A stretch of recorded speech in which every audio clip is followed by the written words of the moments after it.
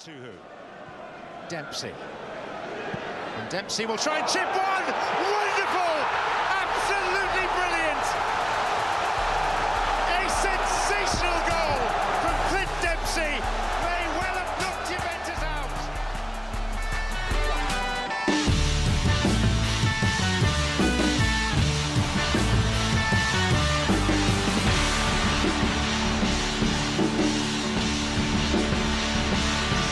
Hello everybody, welcome to Ramble On. Good to see you. Good to see you. We're in for a good time today. It's me, Marcus Speller, of course, and producer Charlie, as he's affectionately known. Charlie, how are you? Hello, mate. Yeah, good. Very, very hot.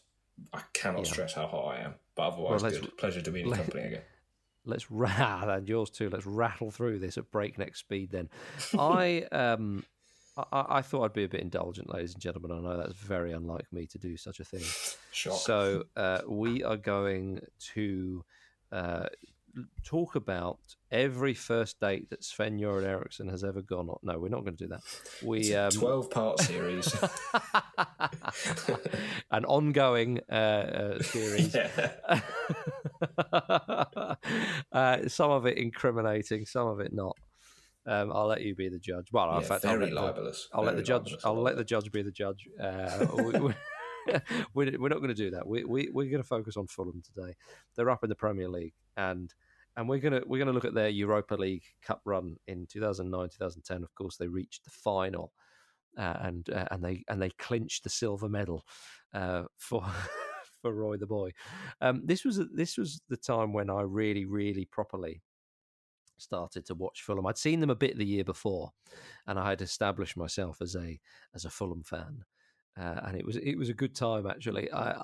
Because I moved down south in 1998 and didn't really have an English side that I was supporting. I used to quite like Sheffield Wednesday. I've said that before, but I didn't really. That was through Chris Waddle and Des Walker, one or two of the others in the early mid-90s.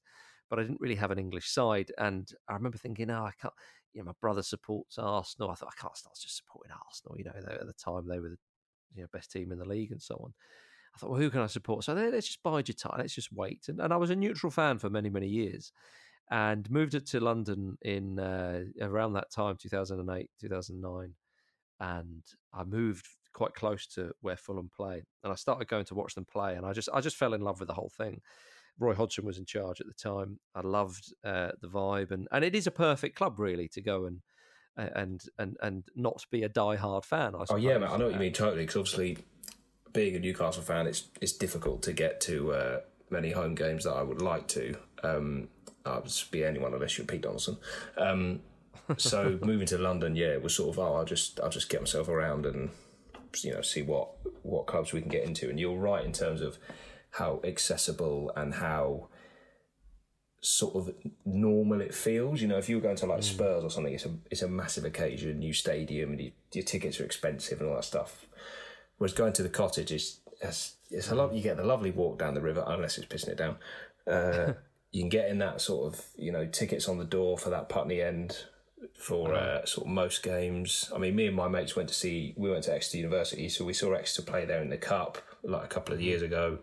And it's just in terms of it's sort of like the lovely, raw, simple delights of watching football is what you're going to get there. You don't get obviously the big hoo-ha, but I don't mind that. I quite like it.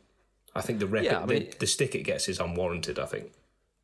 Yeah, you don't have the glitz and the glamour of, the kind of Arsenal Stadium or obviously Spurs new stadium or Old Trafford or something, but not every experience, you want to be the same. And I think the Johnny Haynes stand at Fulham it might be the oldest football stand in the whole of the Football League. Really? It's kind of like something like that. Like he's very, very old.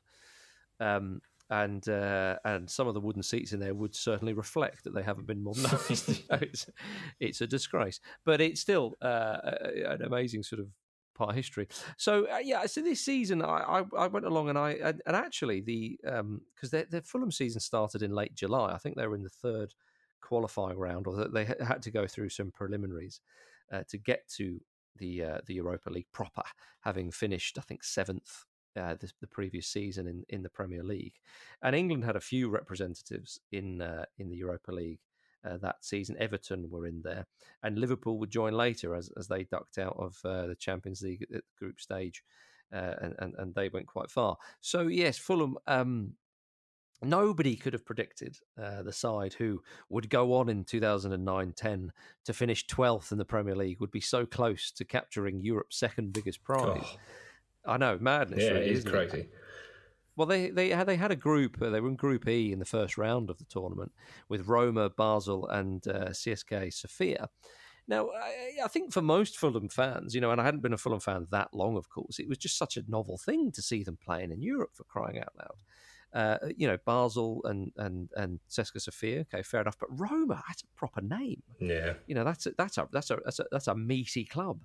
So in that group, I went to the first home game that Fulham played, which was against Basel, and I Pete and Luke were with me. I don't think Jim was there, but we went along, and it was only like the stadium was probably only about 2/3 full, something like that. Wasn't that many people there, which I suppose slightly disappointing, but it did reflect the fan base at the time with Fulham, because Fulham came up the leagues because of Mohamed Al Fayed's money largely. So when people talk about it being a lovely club, I mean, yes, but when he was the owner, lovely quickly turned to extremely offensive. And I'm sure that the likes of Brentford probably get pissed off with Fulham being seen as this quaint family club, because they've had an awful lot of money. They do have a lot of money now, but traditionally they have been a family club and so on. But yeah, so 16,000 or however much it was turning out for an evening game at Fulham was okay, but it did reflect the fact that there was people like myself who were just kind of really getting stuck into it and whatnot, because they came up the leagues quite quickly. So if Fulham won 1-0, Danny Murphy scored the only goal of the game, and I remember there was a Basel fan who was like leading the chant. They had a great away support, not huge numbers as you would expect. Basel probably not too many, not a huge fan base in the grand scheme of things, but in Switzerland, fair enough. And there was a man who had a fantastic ripped torso, who had his top off and was leading the chant there in the away end. They were having a lovely old time. And I remember Pete in particular was impressed with him. But there was to be no joy for yes, exactly. There was to be no joy for Basel, and Fulham won 1-0, having drawn away in Sofia the first game. Suddenly, Fulham, they've got 4 points from their first couple of games, and you think, oh, that's quite nice. Although the two sides they played aren't huge, but they're still. And then came the Roma game, and again, Roma it wasn't a brilliant Roma side, but you still had some names in there for crying out loud, And Fulham, I remember Hangeland scoring, Fulham going 1-0 up sort of fairly early on. And like I say, not some huge names, but you had, De Rossi in there, John Arnorisa, who, of course, ex-Fulham himself, one or two Bodiso, Mexes at the back. So there was 1 or 2 players there who weren't too shabby. And Fulham conceded an injury time equaliser to Roma, who celebrated like they'd just won the game, of course, and fair enough. And I remember coming away from the stadium going, that is gutting. Fulham have just drawn at home to Roma. Did you, when you were in the stands, did you think, because of the stature of Roma, did you think, we've gone 1-0 up here, but it's a matter of time, when their class will tell, and we'll be lucky to get a draw here, or I could still back Roma to win? Yeah. Or were you quite confident? Yeah, I see what you mean. I should say the attendance for this one was quite close to capacity because it's Roma, a bigger name. No, what I found was, because Fulham under Roy Hodgson played quite an effective zonal system, and seldom would Fulham get battered by teams. The way Hodgson would set up, it was very, very effective, especially in these kind of one-off games. It was always a great regret, if I'm as loath as I am to talk about Hodgson's England with regards to Euro 2016. One of the real things that pissed me off about losing to Iceland was actually I would have loved to have seen what England would have done against France in the next round. France, a better side, the favourite. How would they have set up? Because Hodgson, as he did in this tournament, can set up a team to frustrate a better side and get a little bit of joy here and there with a set piece or something like that. And I would have really been intrigued to see, but we never saw that from a Hodgson team, really. World Cup 2014, he tried to do something else. 2012, he didn't really have the players in there, or he didn't really have the time. 2016, I thought, what can they do? And it didn't happen. But in this tournament, you saw Hodgson's plans in action as we'll go through some of the rounds and how effective it was. And when Fulham went 1-0 up, I actually remember thinking, okay, Roma are kind of piling on the pressure.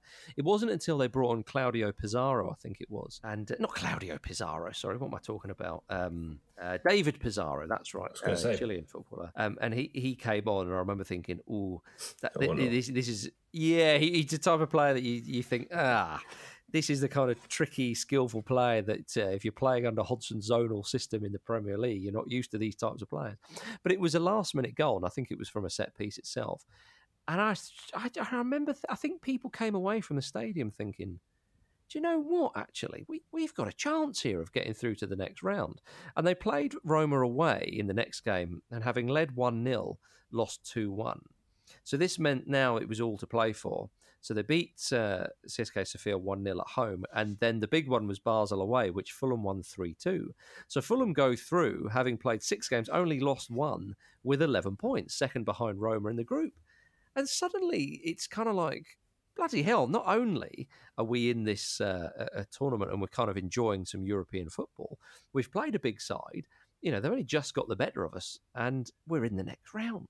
And so there was a bit of excitement, and Hodgson meant a lot to people, I think, in Fulham around that time. What he did for the club when he kept them up against all the odds, that great escape, and then he kicked them on, gets them into European competition, and then you're in the second round. It was great. I mean, I remember the chant, which one can never forget because it only consists of one word, which was Roy, Roy, Roy, Roy, Roy, Roy, Roy, Roy, Roy, Roy, Roy, Roy, Roy. Everyone used to love that. And going to the games, especially, there's something about an evening game, isn't there, European football, especially if you're not used to it.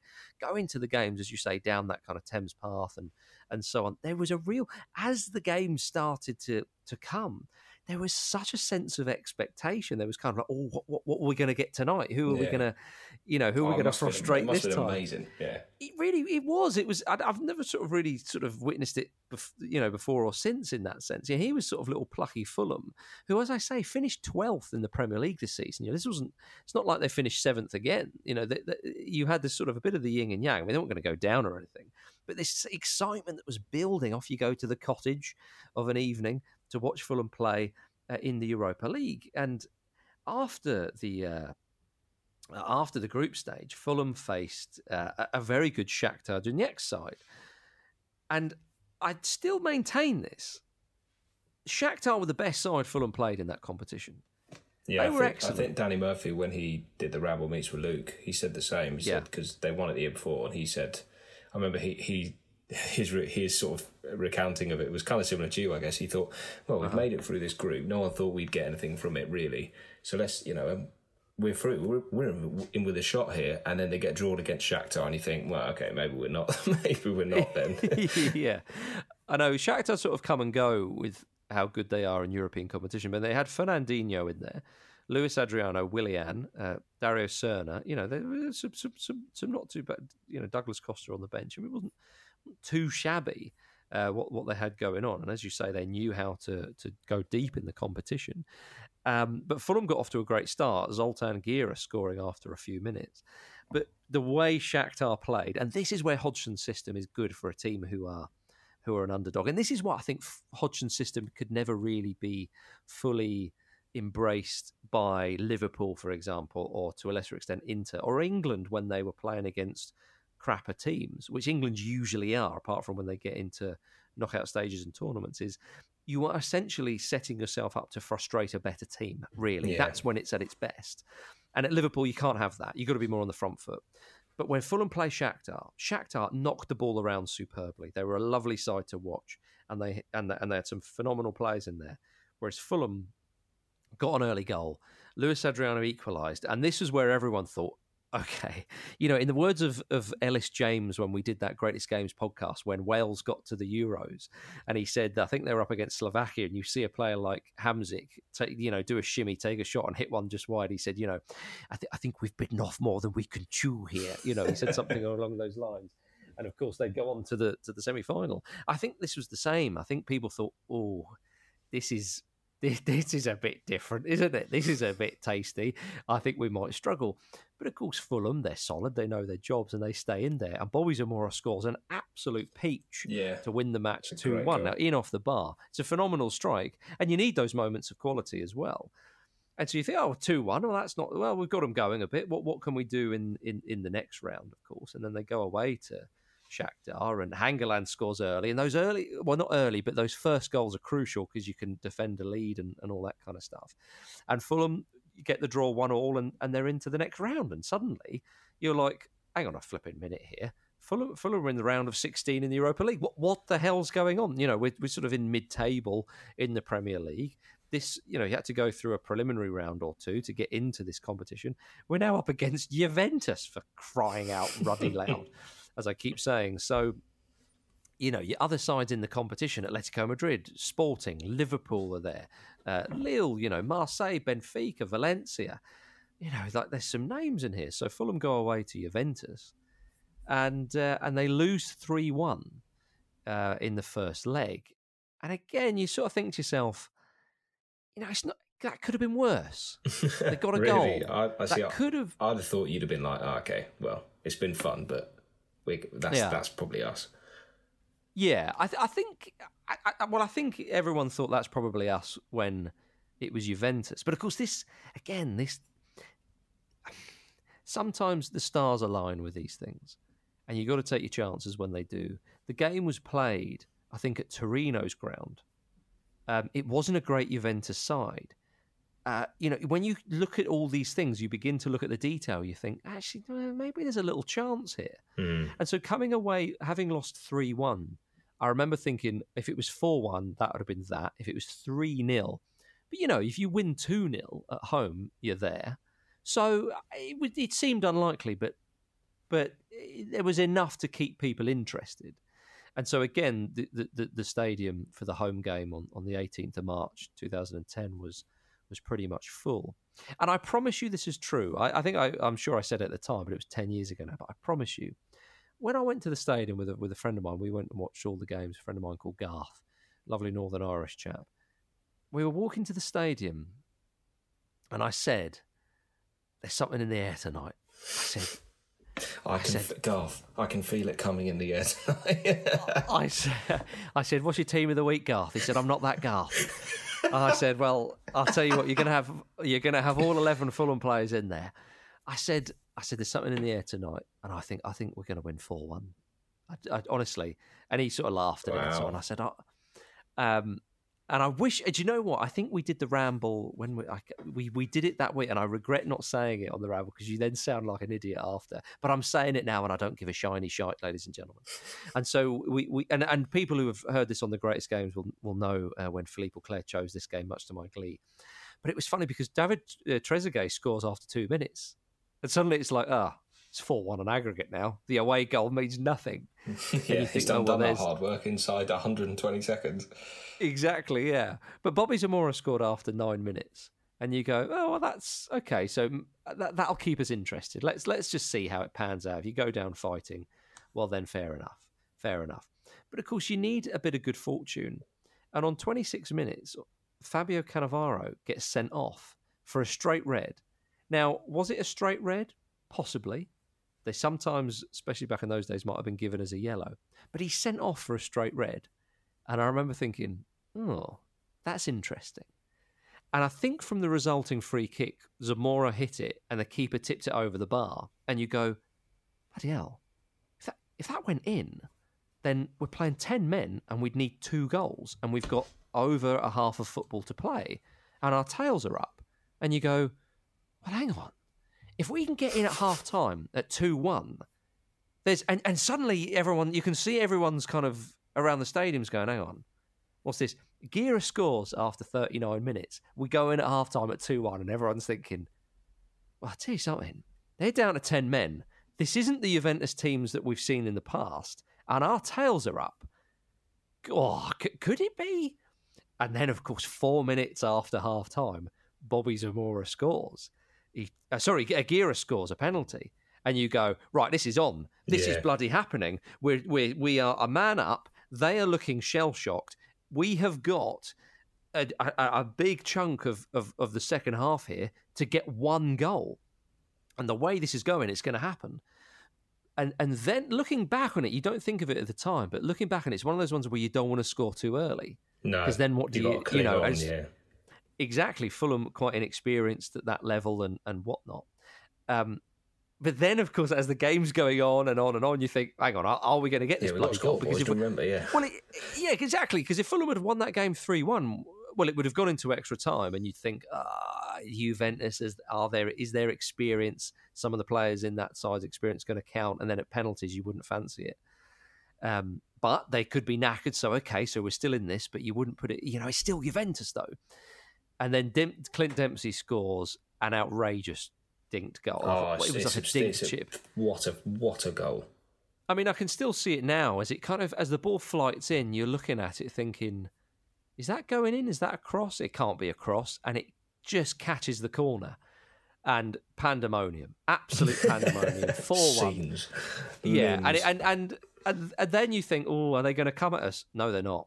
Juventus were down and out. See you later. And then Zabina gets sent off in injury time, and off he goes. And the away fans were very, very unhappy. And I came away from that from that stadium that night just thinking, that was unbelievable. I phoned my dad, and he's not particularly into football, and I just remember phoning people going, I've just witnessed this.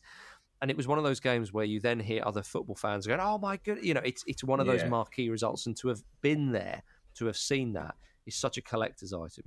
It's without a doubt the most enjoyable evenings football I've ever watched in my life. And then suddenly Fulham were in the bleeding quarterfinals of the Europa League, and they're up against Wolfsburg. Now, I know Wolfsburg were the German champions, but still, you look at that and you think, well, hang on, Fulham, Wolfsburg, Hamburg, Standard Liège, Valencia, Atletico Madrid, Benfica, Liverpool. Well, we're in the better side of the draw there. You beat Wolfsburg, you're playing Hamburg or Standard Liège, and you think, hang on a bit. Okay, let's not get ahead of ourselves here. But you've put to bed Shakhtar and Juventus. So Fulham win 2-1 in the first leg. Wolfsburg getting a late goal, which put a dampener on things, which was a bit of a shame. But then in the second leg, once again, an early goal. Bobby Zamora, who was magnificent for Fulham all season. I was going to say, but because wasn't he was derided a bit the season before. He just sort of ridiculed. Yeah. And then for that 2009-10 season, it was just like, it was unreal. He was like a man possessed. He was, yeah. Well, there was that famous chant, that fans were saying, when the ball hits your head and you're sitting in rosette, that's Zamora. Yeah, exactly. That was the chant, wasn't it? I mean, the following season, Bobby Zamora got 2 England call-ups.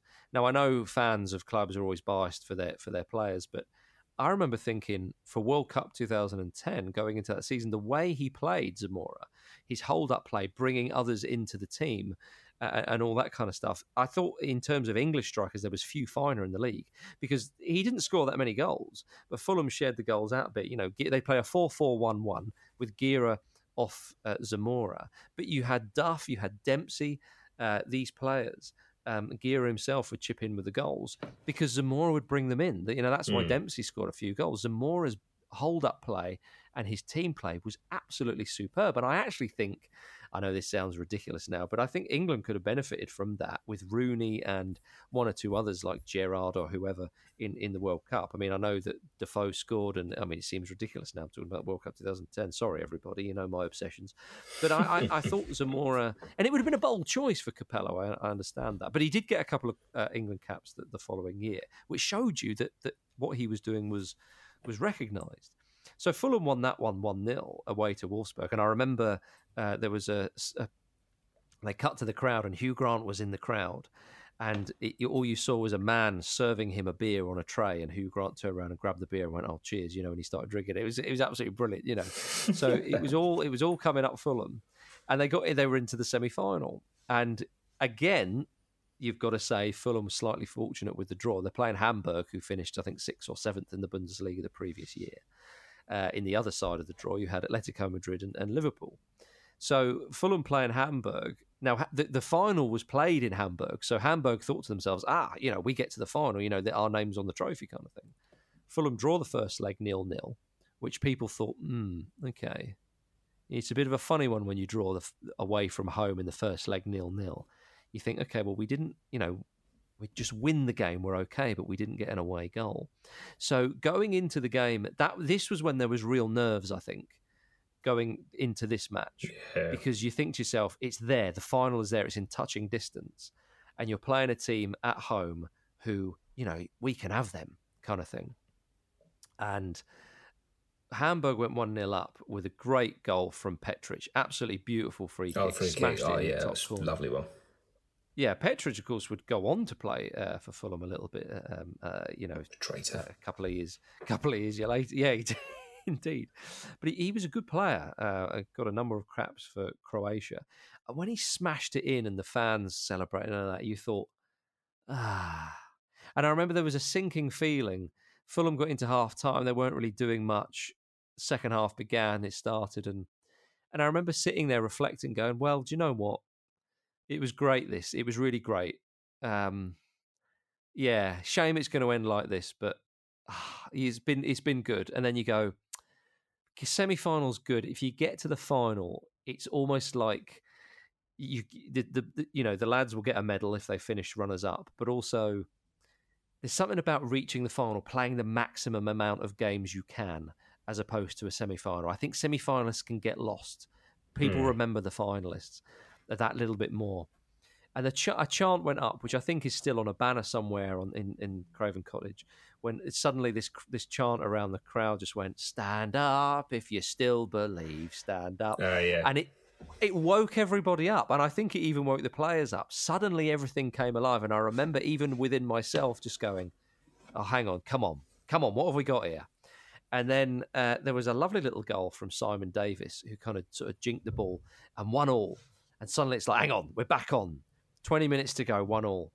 And then, of course, with 15 minutes to go, Zoltan Gira, who popped up with a crucial goal, as he tended to do, made it 2-1. And I remember thinking, we're grand, we're good. And the way I celebrated that Gira goal, I don't think I've celebrated a goal like it before or since. I jumped up and down. You know when you kind of, your knees come into your chest as if you're sort of going to do a sort of a bomb when you're jumping off the top, your diving board or something. Your knees come into your chest. I did that repeatedly. It's like you warming up on the subs bench. Yeah, almost. Like it was a strange one. It was just the emotion just completely overtook me.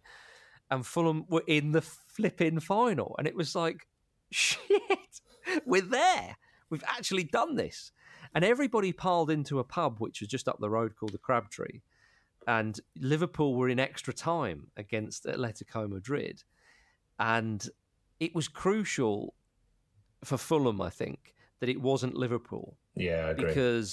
Because there's something exotic about playing a foreign side, especially a huge name like Atletico Madrid. But also Liverpool would have beaten Fulham. No, I know Atletico Madrid did, but Liverpool would have beaten Fulham. No two ways about that. Because they're a bigger and better side, and you go into that game thinking, "Oh, we know this. Yeah. We know what to expect here. This is going to be done." So when Diego Forlan scored the goal, which put them through on away goals, and the result went up, everyone celebrated. Come on, like it's almost like we've got a chance here. There's no hatred for Liverpool or anything like that. It's kind of like, oh, we can do this. And sadly, I couldn't get to the final in Hamburg. The tickets were like gold dust. But I watched it in a Fulham pub, up Fulham Palace Road in West London. And again, Forlan scores 1-0, but then Davis kind of gets a lovely equaliser. And really, the way Fulham kind of played, again 4-4-1-1, it was really to try and stop. I mean, you look at the Atletico Madrid, you've got David De Gea in goal, who's very good, but you've Diego Forlan and Sergio Aguero up front. I mean, for crying out loud! It is, yes. That team is ridiculous, isn't it? Really? Yeah, especially with hindsight.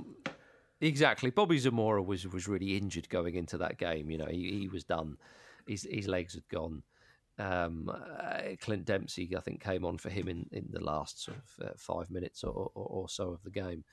But Fulham, again, it was all about whether they could frustrate Atletico Madrid and could they keep them at bay. And they were so close. They were so close to penalties. I think even if it had gone to penalties, you'd have fancied Atletico Madrid. But it became very clear that the only side that were going to go on and win the the game where Atletico Madrid and Forlan, of course, scored with a few minutes left. And the better team won on the day. But the fact is Fulham got there. They got all the way to the final. They gave a great account of themselves in the final against the superior side and took them all the way. It was, I suppose, I think I would have rather lost to that Forlan goal with a few minutes to spare than lost on penalties. Although, of course, at the time, you would take penalties. Yeah. You take your chances there rather than losing, But it's an extraordinary run from a side that... Because think about it, if Wolves get to the time of recording, Wolves are still in the Europa League. If Wolves got to the final of the Europa League this time round, it would be a hell of an achievement. And I understand that they've sort of finished in the they qualified, but it's a good Wolves side if you see what I mean. Like it wouldn't be it would be in a hell of an achievement, but it wouldn't be that outrageous. Whereas that Fulham team getting to the final of the Europa League, I think those kind of stories are very few and far between. You don't get that, especially not nowadays.